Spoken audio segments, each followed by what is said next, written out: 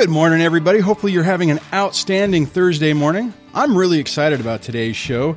I have a special guest, but I'll get to that in a moment. The first thing is, let me get my stuff all set up here. Welcome to the Break the Cycle with DSC podcast, which isn't showing up correctly on my little thing, so I'm going to go back over here. I'm your host, Dwayne.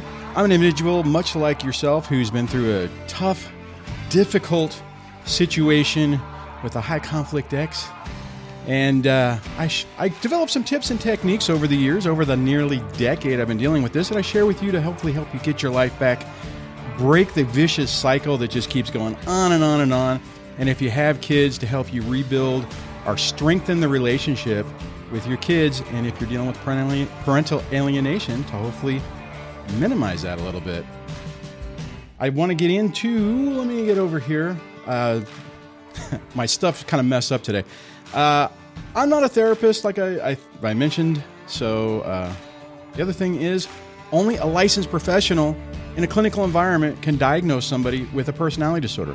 So, and we'll get into this with the guest today, but be really careful when you go around and you've determined on your own that your ex is a cluster B narcissistic personality disorder. Maybe they got borderline, and you're going around and you're telling everybody that. It hurts your credibility. Focus on the patterns of behavior and try to make the best decision you possibly can to help you and maintain your credibility instead of hurting that. Anyways, since we only have an hour and I am really excited to have this guest, I'm going to go ahead and bring Marco in. Marco Brown is an attorney out of Salt Lake City, Utah, specializing in divorce. I personally found him through a TikTok video he was doing, talking specifically about, narcissistic divorce, which is the reason I wanted to talk to him. But Marco, thanks for joining us today. Hey, thanks for having me on, Dwayne. I really appreciate it. Oh man, you know what? I really appreciate the fact that there's attorneys that understand this. So often in my community, people will be talking about, well, my attorney doesn't believe me, or no one's seeing this, or they're just downplaying it. And that video I saw of yours where you're like, look, you think you're dealing with a narcissist, and this is what you need to do. And you just laid out like day one, do this, this, this, and this. And I was like, holy crap, this guy gets it. And I appreciate you putting that out there for people to see, so that they, one, know what to do, right? And know also that, yes, there are people that understand it. So the first thing I wanted to just dive into, when someone's dealing with, every divorce is going to be very stressful and complicated. That's just a given. What is the single thing that a person needs to know if you're dealing with this? Either, they've decided to divorce, or worst case, they've been served papers and they're in this scramble. What's the first thing going in that they need to really think about to help themselves and minimize any mistakes they might make? For lack of a better way to put this, you want to go get an attorney, right? And I don't want to be the guy, I don't want to be the barber who says you always need a haircut, but you really do need to go get an attorney. And if you have a really, really simple divorce, you've been married for a couple of years, so there's no alimony at play, there are no kids at play, there's no real play, then you probably don't need to hire an attorney for the whole thing, but you definitely need to sit down with an attorney and go over what the laws in your state look like and how you should structure your divorce. So pay for an attorney, sit down for an hour, hour and a half, ask all the questions that you have, talk through things. You can get that done pretty easily. There are really good ways online to determine whether or not an attorney is quality. That wasn't always the case, but the last really 5 years, it's become much more people have become much more able to determine who a good attorney is. So spend a little bit of money, get that information. If you have kids, if you have a house, if you have a whole bunch of retirement, if you've been married a long time, then you really, really need to think about getting an attorney and meeting with one right off the bat to lay out a game plan and a legal strategy to deal with your divorce, because maybe you haven't chosen this, but it's chosen for you. So you got to deal with it. No, that's a really great point. I want to ask you one little question that you mentioned on it. How do people know? How do people find a really good attorney? You're easy, right? You got all your testimonials on your website, which is outstanding. And plus you got all the content you're putting out there. So you would be an easy guy to vet, right? It'd be like, okay, this guy gets it. I know I want him. But I've had a lot of people ask me, hey, Dwayne, can you recommend an attorney? And I'm like, look, it's the entire world. I mean, because there's people all over the world who will listen to the show, and I have experience in a small little teeny tiny area. And I'm like, man, you need word of mouth. But what are other ways that people can really vet and determine if an attorney's right for them? That's a great question, because it is difficult in the sense that there's a real, information and power imbalance between people who are not attorneys and attorneys are not really good at getting their information out there. We're getting better at it, but as a profession, we're not really great at it. So this is the way I suggest people look for attorney, a quality attorney, especially a quality divorce attorney. First, you want to determine whether or not they do 100% divorce. Okay. So you don't want a neurosurgeon who does 50% neurosurgery and like 50% leg surgery. That's not going to work out real hot for you. And tons of attorneys will do 10 divorces a year. That's probably the average for somebody who does divorce, is about 10 divorces a year. And you can get okay after 10, 20 years of doing divorce at 10 divorces a year. But if you're doing 30 divorces a month and you specialize and do 100% that one thing, you're going to get much better at it much more quickly. So you want to look and see if they do 100% divorce. I wouldn't ever go with a divorce attorney who did anything less than 90%. Then, go ahead. No, I was just going to say that one of the things that going through my own experience is an attorney that does this all the time. They know the judges, they know the other attorneys, they know what you're dealing with. And I know some people's like, oh, well, it's an attorney, they can do it.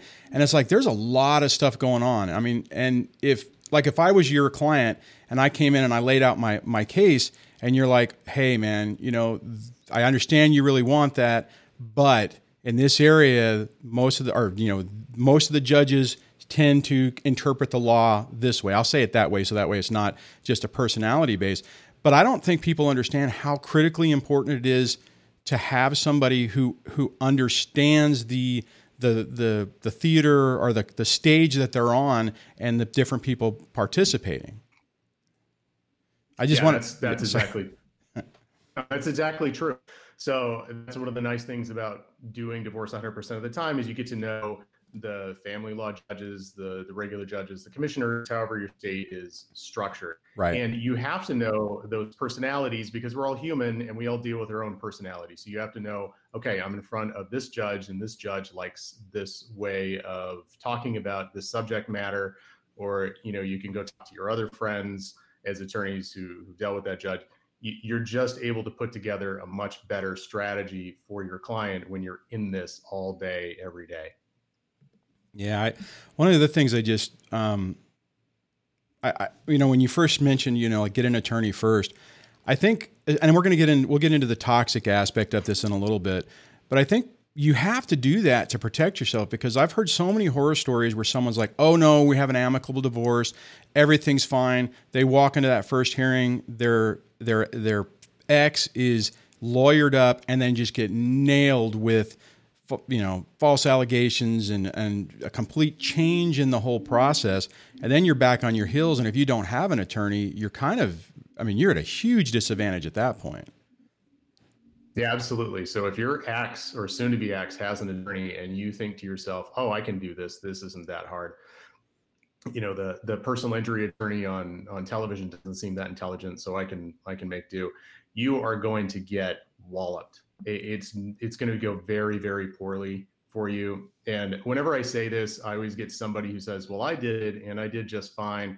Yeah, that's great. If you want to try to be the less than 1% that can figure this stuff out without a law license, go right ahead. The rest of you are going to get absolutely screwed in court. I've heard people who've represented themselves and I have some, I guess, colleagues that focus their channels on that. I know for me personally, it was too emotional. There is no way in hell I could have dealt with that amount of stress and then tried to perform in an arena I had no clue at. Was just too much for me. So I'm a strong advocate for finding somebody to help you. You have to find the right one because if you pick somebody who's really not fighting for you or working for you, then you're kind of at another huge disadvantage. Yeah, that's absolutely true. So let me address this on a personal level. Then I'll get back to how do you determine who a good divorce attorney is. So on a personal level, I'm an adopted father. We adopted our first son. I'm an attorney. I could have done the adoption. I've done them before. I chose not to do that. I chose to hire an attorney because I was too emotionally involved in the case. And it's not like it was even that hard, but I knew that if I messed it up, that I would have become emotional and I would have just gone down in a downward spiral in that case. So I hired somebody who just did adoptions to get it done. So that's kind of my personal experience with it. I hire professionals to get things done on the legal side, even though I am a lawyer. So back to how do you determine who a good attorney is? So the 100% rule. The second is you want to look online and see if they have a good presence and good reviews. Now, there are a couple things with this. If they only have 5-star reviews, like that's it, then they've put the books and you can go buy reviews. In fact, I have somebody who calls himself my competitor in my space, and every time we get to about the same number of views, he goes and buys 50 or 100 of them, right? So you can do that, and it's totally unethical, but you can do it. We don't play that game, so we have a lot of 5-star reviews because we try to take care of our clients very well. And then we have some 1-star reviews because that's just how life works. So you want a little bit of that balance, but you want good reviews, and you want to look for somebody who communicates well. This is the next thing, the communication. Number one complaint people have with divorce attorneys and attorneys in general is they don't communicate. So I call and I don't get a call back. So what I've done, this is just an example, other people do it different ways, but what I've done is gone through and solved that problem. So in addition to all the normal communication people have with our attorneys here, text, phone call, email, they're going to get a call from their attorney every Friday. So they talk on a Tuesday, they're going to talk again on a Friday, and then the paralegal is going to send out a text midweek every week to see how things are going and answer any questions. So you want an attorney who communicates with you exceptionally well and on a systemic basis, not just an ad hoc basis like at random, but on a systemic basis. Because if you communicate well with your attorney, things are going to go much better for you. And then the last one, two more. You want an attorney who limits his or her caseload. Oh, okay. Most divorce attorneys will hold 60, 80, 90, 100 clients at the same time. They don't even know their names. Yeah. And think about trying to call 100 people, 90 people on a Friday. It's just impossible. So people don't get talked to, right? So the way we do it here is we cap the number low to keep the quality really high. So you want to ask the attorney you're talking to specifically, what is your caseload right now? How many do you carry in a given time? Anything above 45, you're going to start having some real problems with communication with that attorney. So keep that in mind.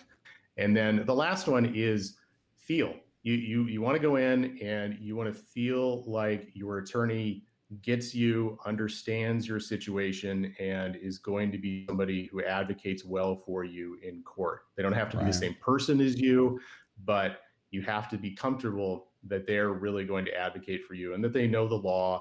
And the best way I can describe that is you go in, you talk with them for an hour, and you get a feel for them. And if you trust them at the end of that hour, that's a pretty good indicator when you have all of these other things that you've also put into the mix. A lot of people ask, a lot of people think or say, I need an attorney who is a fighter and I'm trying to think like I can't remember the term that people tend to. Bulldog. Yeah. Basically like that. Right. Is that good advice? I mean, do you need somebody that's just going to be your attack dog as an attorney or not? Because I hear different conflicting. Go ahead. You need somebody who's going to be appropriately aggressive. So if you meet with an attorney and that attorney describes themselves as a Rottweiler or a shark or a pit bull, really what they're saying is I'm a jerk, and nobody really likes a jerk. You know, the other colleagues don't really like jerks. Judges certainly don't like jerk attorneys, so that's not going to go really well in the end. I mean, it may go well on a case basis, but overall, that's not going to go terribly well for the attorney over a career, which means that his or her clients are going to be disadvantaged over time. So you want somebody who is appropriately aggressive, right? Again, the way we do it is we want to negotiate things out and get people on with their lives. But if we need to put on boxing gloves and punch people in the face in court, then that's exactly what we'll do, because we're attorneys and we pick the time that that's appropriate.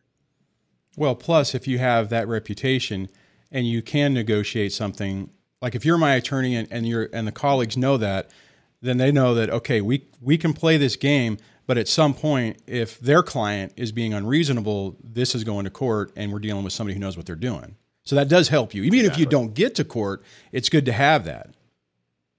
Yeah, you need that. You absolutely need that. You need to be able to pull the trigger if you have to pull the trigger.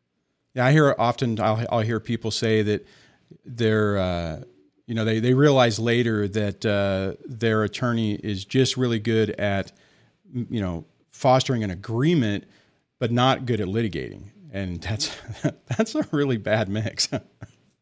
It's a dangerous, one-dimensional attorney. You have to be two-dimensional to be really good at your job. So I want to move into this, and which a lot of the people watching this right now are really going to be interested in is, okay, so I come to you and I go, Marco, and I'll do this the starting out in the kind of crazy way. Marco, I got a crazy ex. She won't let me see my kids. I'm trying to see him. I've been served paperwork. I've been kicked out of the house. What am I supposed to do? What is and I know there's two ways to do it. My gut feeling is that you're thinking, if I come in, you're thinking, oh my God. So if I'm that guy and I come in, what's your approach, and what do I need to know when I come into an attorney if I have a situation like this? Well, what you need to know is you need to have your narrative straight. So you need to kind of have the story that you're going to tell an attorney, and that needs to be well thought out. Now, if you're sitting down with a good attorney, the attorney is going to be able to extract that narrative from you in some sort of structure that the attorney is going to be able to understand it. But it's a lot easier when you just have it ready at hand and you can go in there and talk about it, not dispassionately, because no one's dispassionate when they get divorced, but so you're not jumping all over the place. Okay, so that's the first thing, is kind of talk about the story. This is what I want to discuss. These are the things that are really important to me and what I want to go over, and these are the questions that I want to ask the attorney. Now, again, if you can't do that because you're in such a bad emotional place, that's fine. If you're sitting down with a good attorney, the attorney's going to extract that. Like, I'm going to ask certain questions to get certain information that I need to know, and then I'm going to let people talk through things. So that's how I handle that situation. Okay, so let's say that you look at it and you're going, okay, oh my God, this does seem like a high conflict, potentially not. Okay, just to throw it out there. I mean, obviously, if I came into you and I said, hey, I've got this 2-decade marriage. My ex was never diagnosed with anything, but let's say hypothetically she was. I'm like, hey, I'm dealing with someone who has a mental health issue. They're borderline, or they're whatever it is. Obviously, that's easier because you have the document. You have a diagnosis. So I guess the first question is does a diagnosis actually help anybody in a family court case? A diagnosis can help you in a family court case. One, depending on what the diagnosis is. So if it's depression, that's not going to help you, because I think at any given time, 11% of the American population is depressed. And I think 25% of people in their lifetime will be clinically depressed. So if we took away people's kids for depression, we'd take away everybody's kids, essentially. So, the diagnosis matters. Depression, PTSD, these sort of low-level anxiety things, that's not really going to get you anywhere. When you get to NPD, narcissistic personality disorder, borderline personality disorder, the personality disorders, they certainly can help. They are rare, and sometimes I get flack from people for saying that, but on a realistic basis, they are relatively rare. Although they do account for a good amount of cause of divorce. If I remember correctly, the data, borderline personality disorder accounts for a tremendous plurality of divorces in America, upwards of, in the 30%. So because they are so extraordinarily difficult to deal with by normal people, that they get divorced, but they also can't be alone. So then they go get remarried, and they're serial divorcers. So they account for a large percentage of American divorces. So if you have those sorts of diagnoses, they can help, but they can only help in the sense that the diagnosis is an accurate proxy for their own behavior. So if you have somebody who's a narcissist, that doesn't necessarily mean that you get the kids or you get more money.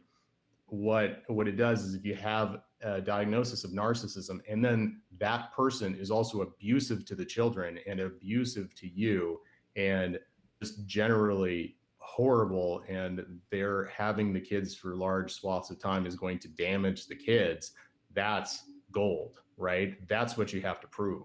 So the diagnosis is kind of the floor, and then you have all of the evidence of the abuse, and that's really the scaffolding that I don't make houses, but the framing that actually makes a house. Foundation. It's the foundation of the case. It's building block. Yeah, exactly. So if you have that, but see, you made a great point, and I think this is what people need to remember, is it's really the pattern of behaviors. You know, you could, if I walked in and said, I have a piece of paper that says my ex is NPD, is diagnosed with narcissistic personality disorder. And if you turn around and go, okay, well, how do they take care of the kids? Oh, they do a fine job. Okay, do they get them to school on time? Oh, yeah, no, the kids are, the kids get to school on time. And you're like, okay, how are they doing in school? Oh, straight A's. You know, they're all on honor roll. One of my kids only gets C's, whatever. You're going to be thinking, I know, it's like, well, it doesn't paint the picture. Yeah, you got that first foundation, but you put a shack on top of it, or a straw hut, and it's not going to amount to anything, right? Yeah, that's exactly correct. So you could have mental disorder of some sort, and it can absolutely not mean anything in family law court, no matter how much one of the parties, one of the spouses wants it to. And this is where I tend to differ with some of the, and I'm going to use a term, and maybe people aren't going to like it, but internet gurus out there on YouTube or whatever other channel. I'm not putting you in this, but there's some gurus out there that say, well, if they're a narcissist, or if they're this or they're that, then they're automatically a horrible human being, and you're going to really, get a lot of play in your divorce, and you've been automatically abused, and the kids have been automatically abused. Now that's not quite correct. So you can have a mental disorder and still be a relatively good person, and to such a degree that it's not really going to affect the divorce and child custody in the divorce. Those two things are separate, and people need to know they're separate, and they need to be able to put together the evidence and give the evidence to the judge in such a way that it proves abuse. That is really what the judge is going to be looking for. No, that's a really great point. And the other thing I just want to hit on, that I deal with a lot of people who are, I have depression. My ex says they're going to take the kids away from it. But the reality is that unless there's a pattern of behavior that backs up whatever they're trying to accuse you of, you need to relax a little bit, right? Yeah, exactly. I see this all the time from, it's both males and females, but usually males will do this to females a little bit more. So let's say a wife has depression, and the husband, for whatever reason, has decided to divorce her, and he says, well, I'm going to get the kids because you have depression, and you stay in bed sometimes, and on and on and on. Look, that is usually just a method of control, and he's probably been a controlling person throughout the marriage, and this is an extension of the control that he's trying to exert, right? So he'll say these things. I get women coming in all the time that are just scared out of their minds that they're going to lose their kids because of a fairly regular mental illness that they're trying to get help for, that they're taking their medications for. And I have to reassure them all the time, look, he's acted like this throughout your entire marriage, right? He's been a controlling guy. He's controlled the money. He's controlled where you can go. He's controlled all these things, which is probably one of the reasons you're depressed. And now he's saying he's going to use that depression against you to take the kids. It's just not going to happen.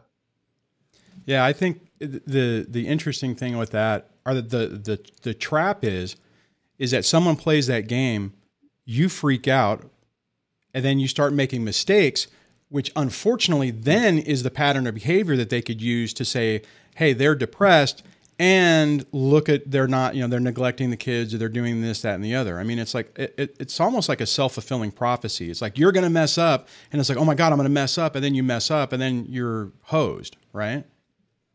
Yeah, it's it's gaslighting essentially, but it is a self-fulfilling prophecy. So you really do need to watch it. And that's one of the reasons why going and talking with professionals like attorneys who do this all the time is really going to help you out, because I can't tell you how many, I probably met with 10,000 plus people at this point in my career. And I can't tell you how many people I've sat down with and had this very conversation where they say, oh, they say that they're going to be able to take the kids, and I'm really scared. And I say, look, that's just not going to happen. Nothing of what he or she is saying is accurate, and it's not going to happen, right? And then that reassures them, and they can act like a normal human being after that. They're not as scared.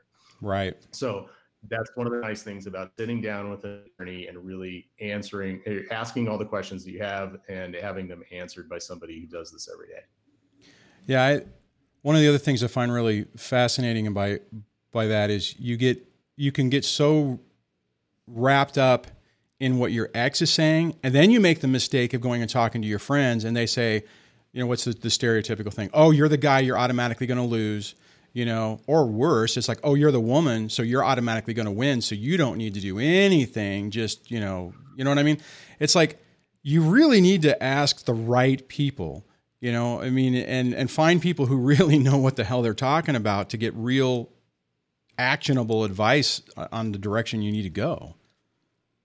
Yeah, if you're sitting around reading divorce stories on the internet, that's not going to go well. If you're listening to like your friend Susie's cousin about her divorce and how she got $5,000 a month in alimony, and you're going to get $5,000 a month in alimony, even though your husband makes $8,000 a month. I mean, none of this makes sense, but this is what I have to deal with every day when people go to the internet and they read these crazy stories, which are just almost uniformly not true. I mean, I've read them and they don't even make sense, but I have to deal with that. Right. So do yourself a favor. You want to read some of that, great. But then the chaser to that has to be sitting down with an attorney who does this stuff all the time and is well respected in the community, and get your answers from him or her.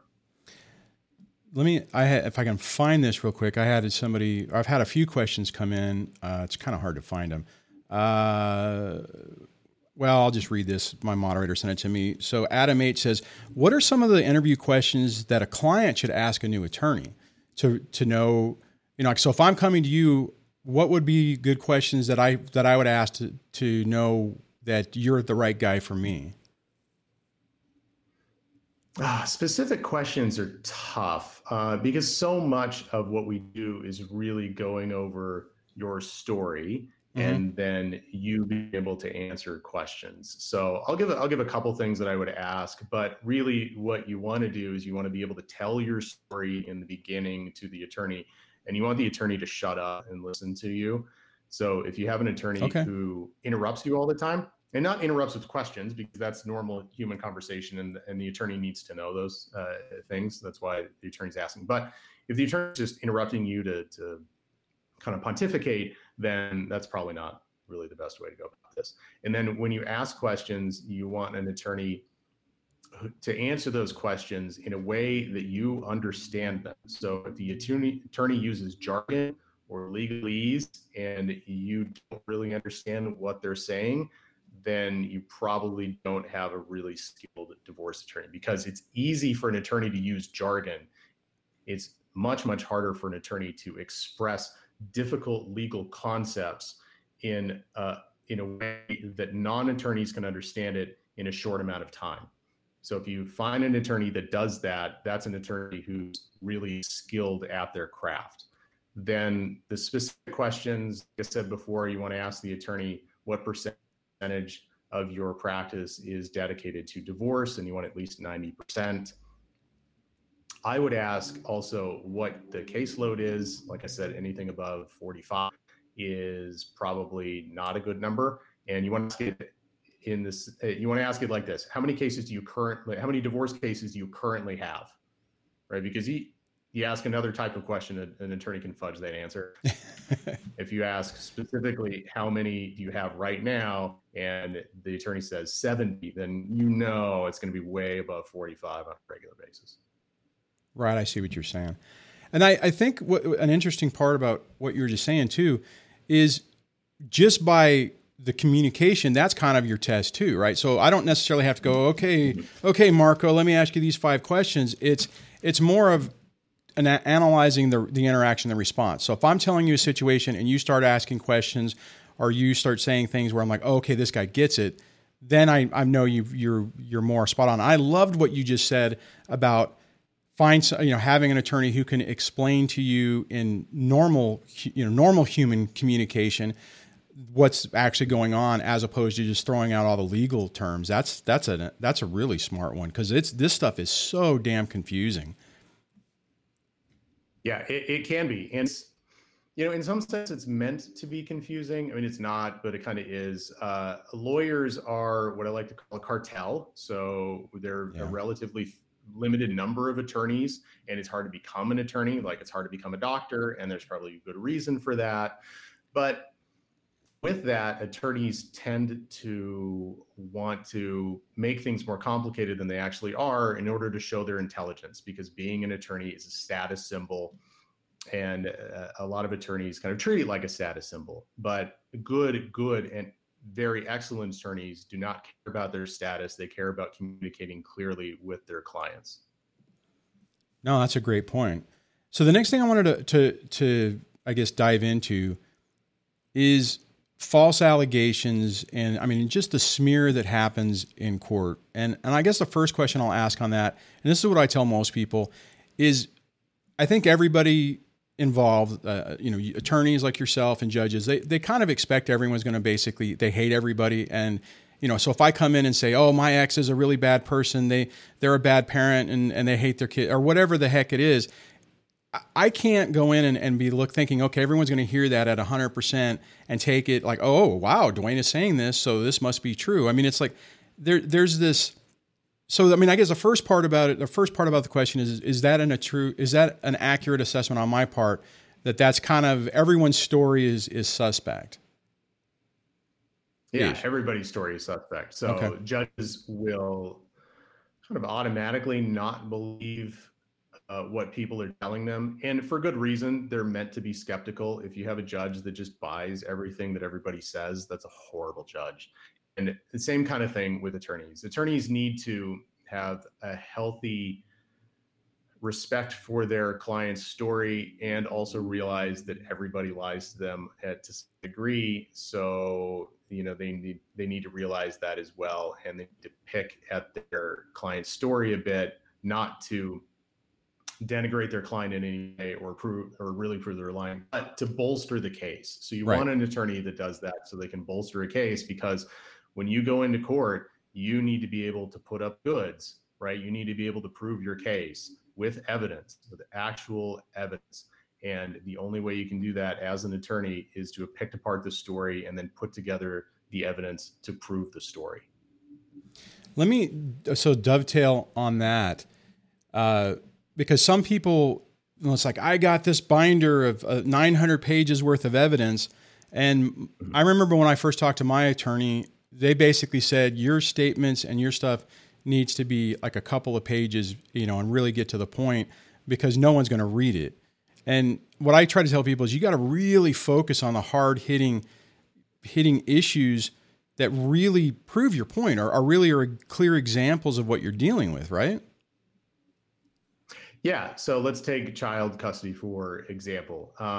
So child custody, there are a lot of factors upon which a judge makes a child custody determination, but there are really about 2 or 3 that make the most difference. Who's the primary parent, what the status quo of the parenting was. So what I mean by status quo is how it was before you started the divorce process.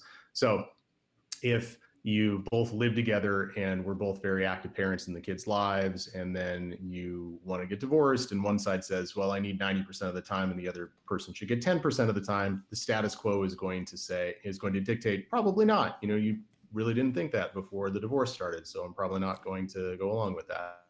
So there are really 2 or 3 factors that are super, super important. And what we do as attorneys, and what people need to realize out there, is you don't want to go prove every single factor. You want to have a whole bunch of very good evidence about the 2 or 3 factors that are going to make the most difference to the judge.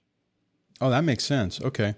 So the other thing on this, or the other question I wanted to ask, which kind of pivots this, is false allegations and false domestic, or we'll just say restraining orders, right? Because that's the thing. I get constantly people who are like, I have a temporary protective order, a restraining order.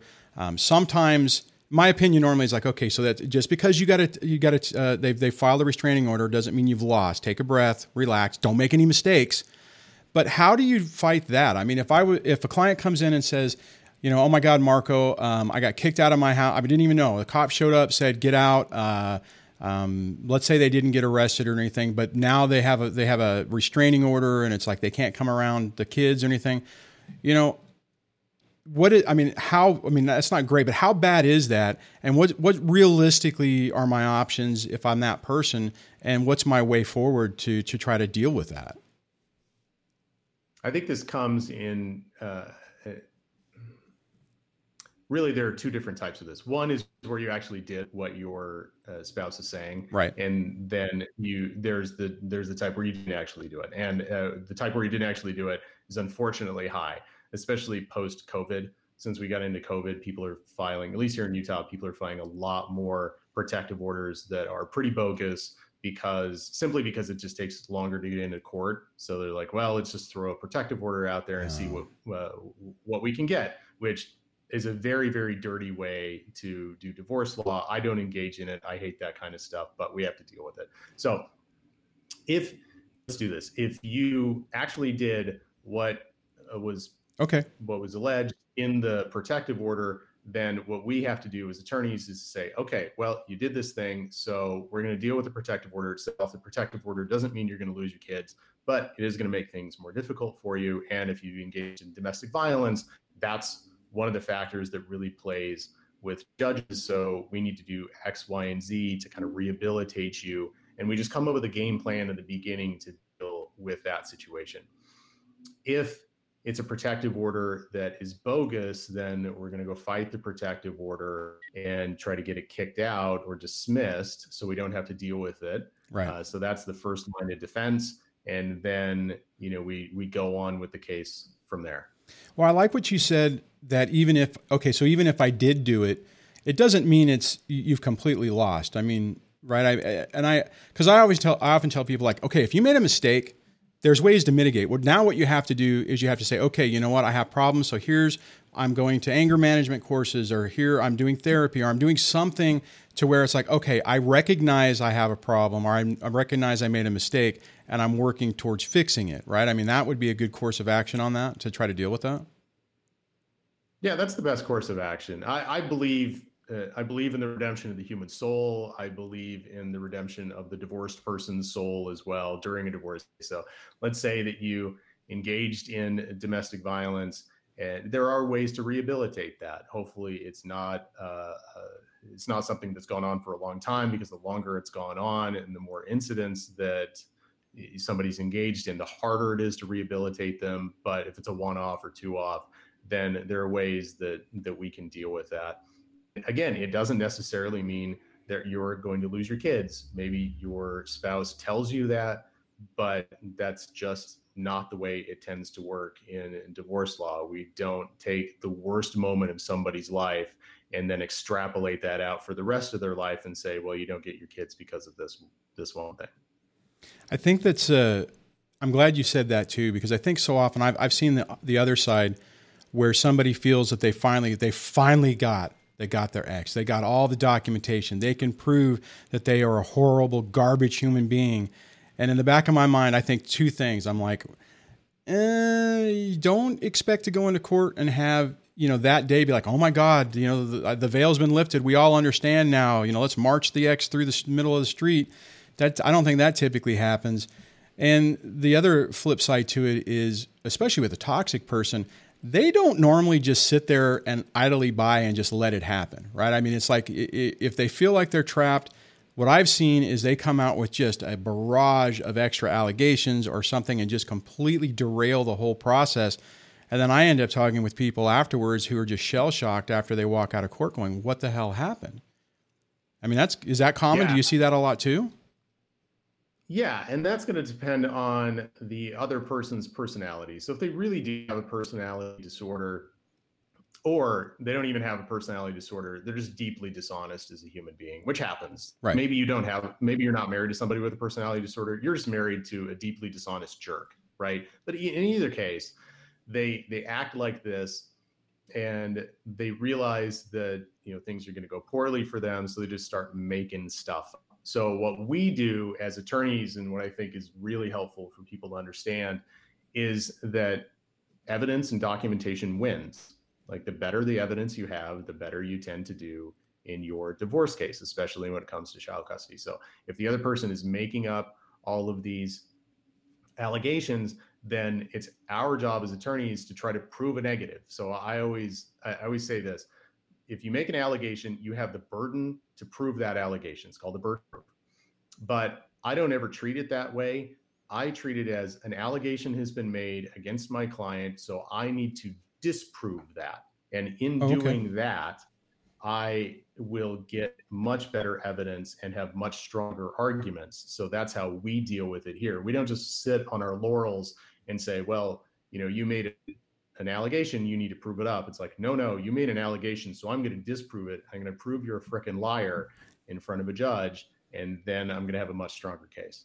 So it's interesting you say that too, because what I have seen, and this will roll into my next question, what I have seen is people get into this, they're slinging mud for years, right? And it's like the sweet spot, which I hate to say it as a sweet spot, but it seems like a lot of the trend I've seen is like 8 years into their disaster of a divorce, that's when things tend to pivot. And I think the reason is because the first 8 years, everything you just said, the people weren't doing a good job of, right? So they weren't building their case correctly. They weren't really describing it correctly.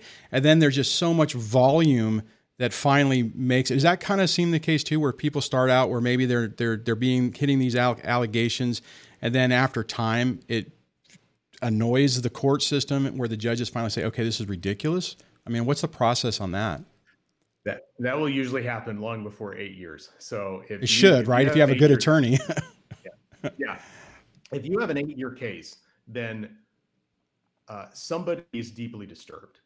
Okay. Right. So most divorce cases will take somewhere on the order of 3 to 6 months of active time to really get done. If here in Utah, if we go to trial, that's usually somewhere in the neighborhood of 18 months. If we do a custody evaluation, maybe 18 months to 2 years, that's a fairly long period of time. Yeah. If it goes beyond, 2 to 3 years, there's something wrong. If it's just continual court for 8 years, then somebody is deeply, deeply disturbed, and the judge has been very upset about this for a very long time. So on that though, how do you, what it seems like a lot of times is, and it's just really bizarre, that a toxic high conflict person, potentially narcissist, potentially NPD, has a unique ability to frame the story to where they seem like they're the perfect little butterfly, or handsome, reasonable guy, and the other person is just crazy, which kind of makes sense because if you've been going through this and it feels crazy, how do you know, like, if at the end of that, this long period of time, that you're not, or like I wouldn't be the person that's being perceived as the problem? I mean, how do you deal with that? Well, you can be perceived as the problem. Again, it's usually evidence, and a family law, divorce is just a difficult place place to be, because a lot of times there's not great evidence. Like, you do not sit down and journal every dumb thing that your spouse does, because if you do stuff like that, your marriage doesn't tend to go well, right? So there's not a lot of like contemporaneous evidence for a lot of these things. Now, there is, we can get statements from other people, maybe people outside the family. There are ways we can get evidence, text messages, emails, videos. So there are ways we can do it, but sometimes there's just a dearth of evidence in a divorce case, and it makes it very difficult when somebody is actually very skilled on the other side and will make you out to be the problem. Now, what I can tell you is usually people are not this skilled. I get a lot of people who come in to my office and they'll say, oh, my ex is this, this, and this, and they're very good at what they do. And this has been going on a long time. And I think they've kind of set this up, right? And my reaction to that is, yeah, that happens sometimes. Most of the time, though, human beings just kind of do the thing that comes in the moment. So they're not as skilled at this as you probably think they are. And people are able to see them for who they are after, a little bit of time. So, take solace in that it's more readily apparent to people on the outside than it is to you a lot of times, because you're in it every day. You're married to this person. You're willing to give them the benefit of the doubt, but attorneys are not really like that, and judges are not really like that. So they can kind of, and psychologists are not really like that either. So they can kind of see through it. No, thanks. I appreciate you throwing that out there, because I think so many people just think it's all lost, and it's like, if you just hunker down, you don't take the bait, right? I mean, it's hard, right? It's hard to not get lighted. I always screw that word up, but you have to focus on, like, for me, if I was your client, I would think, okay, I need to calm down. I need to make sure that I'm portraying that I'm reasonable and sane, and start focusing, let the other person self-implode so everyone can see it. And I need to stop distracting people from seeing the truth, right? Yeah. Sometimes you just need to get out of your own way and let the other person talk. Now, the other thing I wanted to ask you is a big term that I'm sure a lot of people come in and say, Marco, I'm a victim of parental alienation. My ex is brainwashing my kids. How is parental alienation perceived in the family law system, and how do you deal with that? So parental alienation happens in degrees. So the idea of parental alienation is that one parent actively alienates the child against the other parent by giving them bad information about the other parent. So making up lies about the other parent, or telling them truths that are meant to alienate the kid. I get that a lot. Well, I told my kids that my husband has been sleeping with hookers. I mean, come on. You're just a jerk if you do stuff like that. You are actively trying to alienate the kids. And they'll say, well, I did it because I'm being honest with the children. Like, well, don't be honest with the kids then. Just don't tell them anything, right? That is an act of parental alienation. That is horrible. You should not be doing that. Wait until they're 18. You can have an adult discussion with them at that point. Don't be doing that to 11-year-olds and 12-year-olds. So that's the idea of parental alienation. Now, parental alienation tends to happen on a low level on a fairly regular basis, because we are humans and we don't like our spouses anymore. And that comes across to our children. They pick up on this, and then they kind of wonder why. And maybe you tell them a little bit about it. So it does happen on a low level between both males and females engage in it quite often in a divorce case.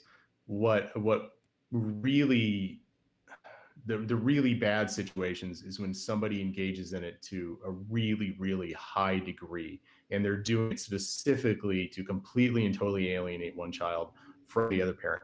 That is actually relatively rare as a phenomenon. And I'm trying to think if men or women do it more often. I represent about 50% men and 50% women. I think I tend to see women do it slightly more often than men, especially since women are usually around the kids a little bit more. But either way, it's just gross, and it's terrible to go through that. But it is relatively rare as a phenomenon. I think it's interesting you say that, and not so much that it's rare, but what I was taking away when you were saying that is like, okay, so everyone, all the professionals, you, the judges, the attorneys, the therapists, everything, understand that there's a little bit going on. So if I come in and say, oh my God, I'm being alienated against my kids, my ex is doing parental alienation, if I don't come in with really good examples of what's happening, it's like it's no one's. It's like, yeah, okay. I mean, so my credibility, the credibility I would have, is going to be diminished, right? I mean, oh, somebody's driving by. Yes. The other thing I Yes. wanted to say on that is what I tell people oftentimes is it's a lot of times it's not overt, right? It's not like what you were just that really bad example of, oh, your dad sleeps with hookers or whatever.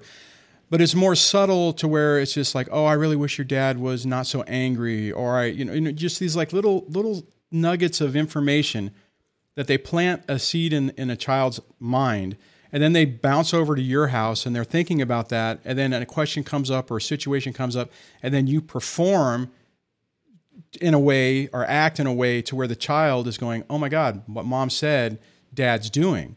And I think I think we play a big role in our own parental alienation by taking the bait and not taking the opportunity to say, okay, you know what? Going through this experience, I need to pause for a minute and start trying to become a better person, become a better parent, deal with things in a better way. And that's the thing I've seen that helps. But okay, so that was a statement, not a question. So if a person is dealing with severe parental alienation, like let's say the kids, this is the question I'll get to then. So the kids now say they don't, like, I hate daddy, I don't want to go over there. It's like, so let's say I'm the weekend dad, or let's say I got 50-50, but I've made some mistakes, and now the kids are saying, I don't want to stay with you, dad, I want to stay with mommy. And how do you deal with that? I mean, I have my own opinion on what that is an indicator of. But if I was coming in with you saying that's my situation, what would be the approach to deal with that?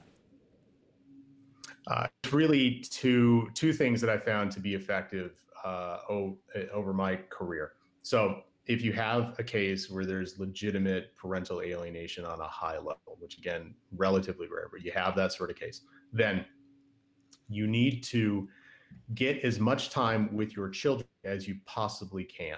Because the more time you have with your kids, the more influence you have over your children. So if you have 10% of the time with your kids and your spouse who's alienating you, the kids from you, has 90%, you have absolutely no chance to unalienate those children. So you need to get as much time as you possibly can with the kids. 50-50, you have much fewer way fewer problems with alienation than at like 90-10 or 80-20. I just, let me ask that. Are you saying that at the beginning you need to do that, or if I've been alienated and I'm at that weekend dad thing and I'm seeing it, then do I come back to you and say, hey, Marco, this is what's going on, I need more time? Or am I kind of hosed at that point if I've already been relegated to the weekend dad, so to speak, the 80-20 type? Yeah, that's a good question. So I always tell people that you need to fight for as much time with your kids as you possibly can. You need to fight to maximize your time with your kids at the very beginning, because it's more difficult to do it later on. So if you don't get that 50-50 and you have like the 90-10 and you're relegated to weekends, the way you have to, this is really the only effective way to deal with it, is you go back and you modify your divorce decree and you say, I want primary physical custody of my kids. So I want the majority of time with my children. I've talked with psychologists about this. I've talked with therapists who do reunification therapy and parental alienation therapy and assessment. And I said, okay, brass tacks, what's the best way to deal with it? And they say, the only way to deal with it is to change custody.